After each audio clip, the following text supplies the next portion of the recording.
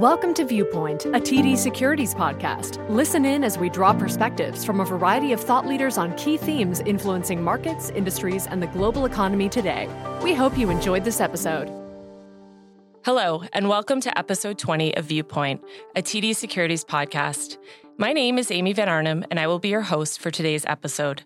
I'm joined by two of my colleagues, Steve Bankay, Managing Director and Head of Canadian Prime Brokerage, and David Santina, Managing Director and Head of U.S. Prime Services.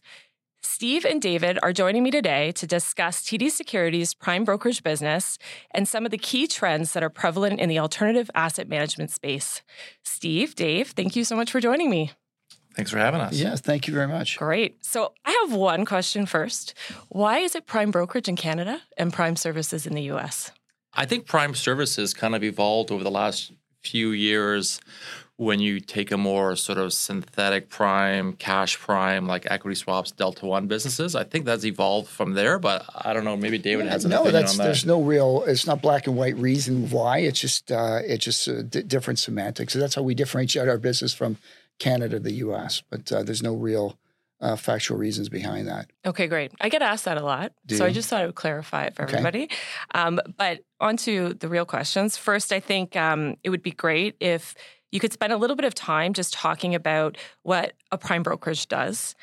Or a prime service does, just providing, I guess, a high-level overview of your business and what function it provides to the clients and why the alternative asset management space is such a key client for your business. I'll start off. Basically, we offer a suite of services to alternative investment managers. So I kind of describe it sometimes as a margin account like you'd have with a retail broker, but kind of on steroids. So we drive revenue from margin loans and from securities lending, but we provide a whole set of suites from custody, clearing, reporting, capital introduction, and a number of other services that complement the ways that we make money. On a higher level, I would say really, financing solutions for alternative investors and alternative funds, private money managers. And to Steve's point, there's a whole suite of value-added services that we provide. And, when I talk about financing solutions, I mean, not just on the long side, but on the short side as well. To add to Steve's point, the differentiator for us really is our service model, capital introduction, and securities lending. I think that's very important to our clients. Yeah, I would say at the core, to a certain extent, prime brokerage has been somewhat commoditized where, these are the rates. And so then how do you differentiate yourself? And it's things like service. It's things like cap intros, sort of these like non-tangible things which make a difference. And I know definitely in Canada, we try to basically outservice our competitors. And because once you bring the client in, as long as you're doing a good job and you're treating them fairly and pricing them fairly, they'll stick around. So you get this nice annuity business for many years. How is the alternative asset management space in particular special for your business? Is it that they are partaking in some of these shorting activities and take advantage of some of the custodial business? Yeah, like when we think of alternatives, really for me, and I'm sure David's the same way, it's financing, right? Either cash, margin loans, or short selling. And so in Canada, what's evolved is it's a very small alternatives market. It's growing, but traditionally over the past 20 years, it's been private OM funds offering memorandum that could only sell to accredited investors. And I think what's changed over the last 5 years or so is that the securities administrator, the regulator, the OSC, Quebec, whomever, have made changes to the rules around mutual funds to allow mutual funds, or they call them liquid alts, allow them to use some leverage and do some shorting. And the benefit of that is from a distribution perspective, you no longer are restricted only selling to accredited investors. You can sell to anyone who has a margin account at a big wealth management firm, providing that their funds are approved by that wealth management firm. So that's been a big evolution within Canada for sure. In the U.S. and abroad, the market has been growing. The last couple of years has been, a little bit, there've been some money taken out of the industry as a whole, but now it's a huge market and there's thousands of potential private money managers. It depends how you define it, yes, but the category could be quite large and the opportunity is just phenomenal. So it's very large opportunity, and it's continued to grow. And what we're seeing in that space is that the larger funds are getting larger, and that's been a trend for the last little while, where the really big complexes are really attracting a lot of the money coming into the space. And what type of funds are really attracting that money? Is it a specific focus in terms of end market? So private equity, private debt? I think it's a bit of a cycle. I think traditionally the last few years, private equity has there was a fair bit of shift from traditional hedge funds into private equity. And I think now that's rolling off. We see some private debt, but I think for the core hedge fund business that David and I are involved in, I think that's strong. And I think we're seeing, opportunities and some inflows, definitely here in Canada, and I suspect in the United States as well too. But it's definitely cyclical. And you have to remember, we're focused in, diverse strategies. It's not just equity long short. There's, fixed income and other diversified hedge fund trading strategies that we're focused on. Yeah, and I think that's an important point to say is that, you want a diverse book of business. You want StatArb, ConvertArb. We have a nice fixed income business here in Canada because as the cycle kind of, goes through its phases, certain asset classes aren't going to be in favor and aren't going to be profitable. And, we have to find new asset classes and new clients to deal with to kind of have that nice smooth distribution of kind of revenue over the foreseeable future. So it's just constantly evolving and moving with some of the things that we see in the market in terms of where clients are finding that alpha generation opportunity. We used to define sort of a hedge fund as a true hedging strategy. And has that changed, or do you still see that as a core part of the alternative asset space, is really looking at providing these hedged opportunities where you are sort of, I guess, circling in on alpha and really trying to limit the market exposure or beta at the end? I would say, yeah, 100%. Because I think from a risk perspective, we're not in the business of lending money because people want leverage, right? For the sake of having leverage to kind of boost returns, because that's, a dangerous outcome. Generally we want to work with firms that are taking in institutional money and from institutional investors that have mandates and expect certain things. So our long short managers, if you kind of, go into a deep dive with them, they're all sort of, it's a lot of pairs, it's a lot of pods. They have a view on these stocks being overpriced, these stocks being underpriced.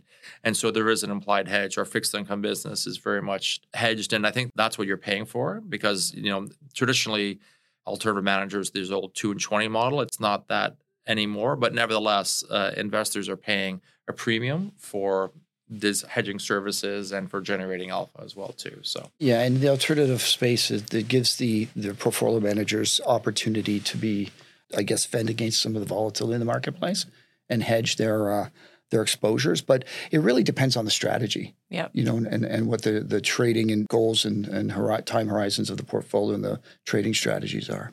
So with interest rates where they are now, how have you both seen that impact your business?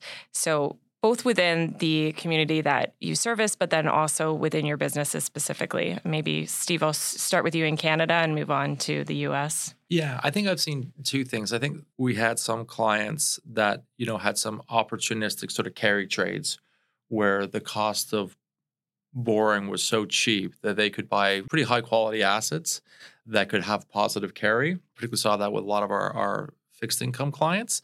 And so that, with the rates being where they are now, that seems to be evaporated.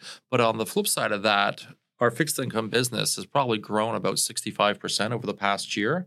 I think a lot of that is, with these increases in interest rates, there's certain segments of the market where they think are undervalued. And so we've seen a lot of inflows come into that business. And that's obviously, in turn, allowed us to grow and be more profitable in that space. Yeah, I would agree with that. The one thing I would say, some of our, global macro funds did have a little bit of a stumble, with some of the, treasury moves and the volatility over the last half a year or so.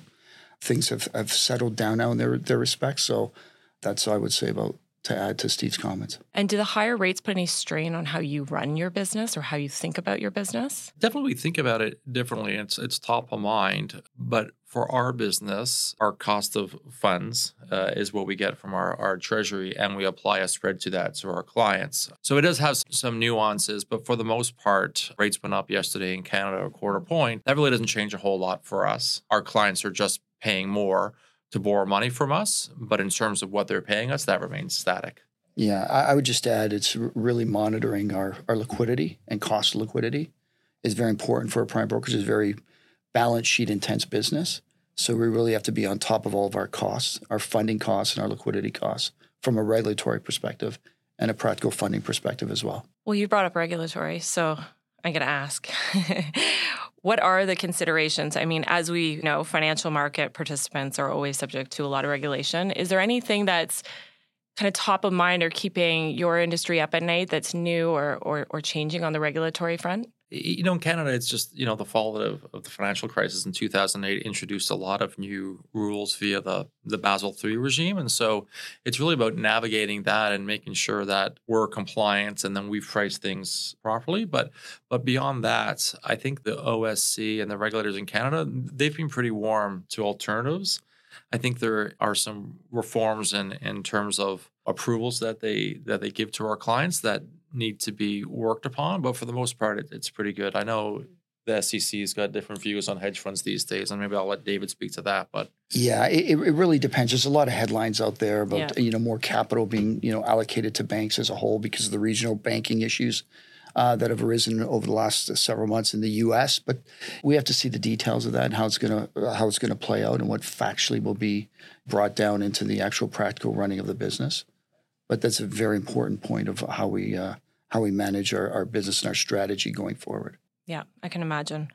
So last kind of question that I would love to dig in a little bit with you both is you mentioned providing that sort of top-of-class service as being hugely important to your business to retain your clients. And what recently, as we know, TD Securities purchased Cowen, I would love to hear a little bit more about how that increases the offering that you have and also just the opportunity that we have specifically maybe starting in the U.S.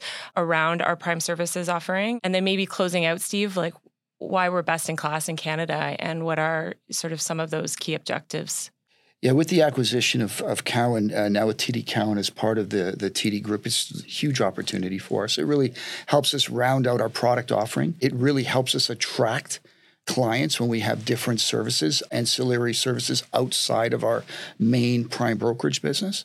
So there's a lot of execution that happens with our clients. And now that we have more of a franchise in investment banking, research, M&A, and execution, it's really going to help us go to those types of funds, more the equity-based funds, to help us bring in more clients on the prime brokerage side. And we can, of course, continue our journey of growing our fixed income offering as well in the U.S., which will continue to benefit the business as well. Yeah, absolutely. Yeah. And then how about in Canada? What are some of your sort of key service offerings that you really pride yourself on? I'll speak to that, but I'll make one comment on Cowen because we recently won a piece of business with a Canadian-based hedge fund that really focuses on U.S. mid-cap names, and they wanted a second prime. And they wanted a Canadian. It came down to, we were in the mix. And what really won it for us was this Cowen aspect and having the ability to execute U.S. and the ability to offer them research and corporate access. And that was the tipping point because, pricing and all these other items were the same. So that was nice that we were able to make that impact very quickly. To your question around what makes us successful and that sort of thing here in Canada, I think a lot of it is longevity. Like we've been very consistent with the people that we've had. We keep it fairly simple. Like we're not doing anything international. We're not doing anything overly complex. We do listed equities, options, and fixed income, and we do it well. And so we're very forthright with our clients. Like this is what we can do for you, and we can do it well. And the service aspect is big. It sounds corny, but we know there's no voicemail in the group. Like you hear the phone ring, you pick it up, and you help. You get an email, you make sure you respond by the end of the day, even if it's just saying, I don't have an answer for you, but I'll come back to you. And it's just the little things that I know as a customer of banks or telephone companies or whatever. This is sort of things you like. Then over time, you build relationships with people and it just becomes, more of a partnership and it's built around trust. Yeah, I really agree with that totally. And it's, really we're looking to build our business in a strategy where we're partnering with institutional like hedge funds that fit within our business strategy and our risk profile, where we could really differentiate from the other main providers in the U.S. Yeah, well, I can definitely speak to it being a cornerstone of our business and our relationships with our clients. As a relationship manager myself, I work very closely with the teams, and you're great partners, and you do a lot for our clients. So thank you very much for joining me today. Thank you. Thanks, Amy. Thank you for listening to Viewpoint, a TD Securities podcast. If you enjoyed this episode, subscribe to this series on Apple Podcasts or on your favorite podcast platform. For more thought leadership content, visit tdsecurities.com and follow us on LinkedIn for all the latest TD Securities updates. For relevant disclaimers to this podcast, please refer to the Viewpoint episode page on our website.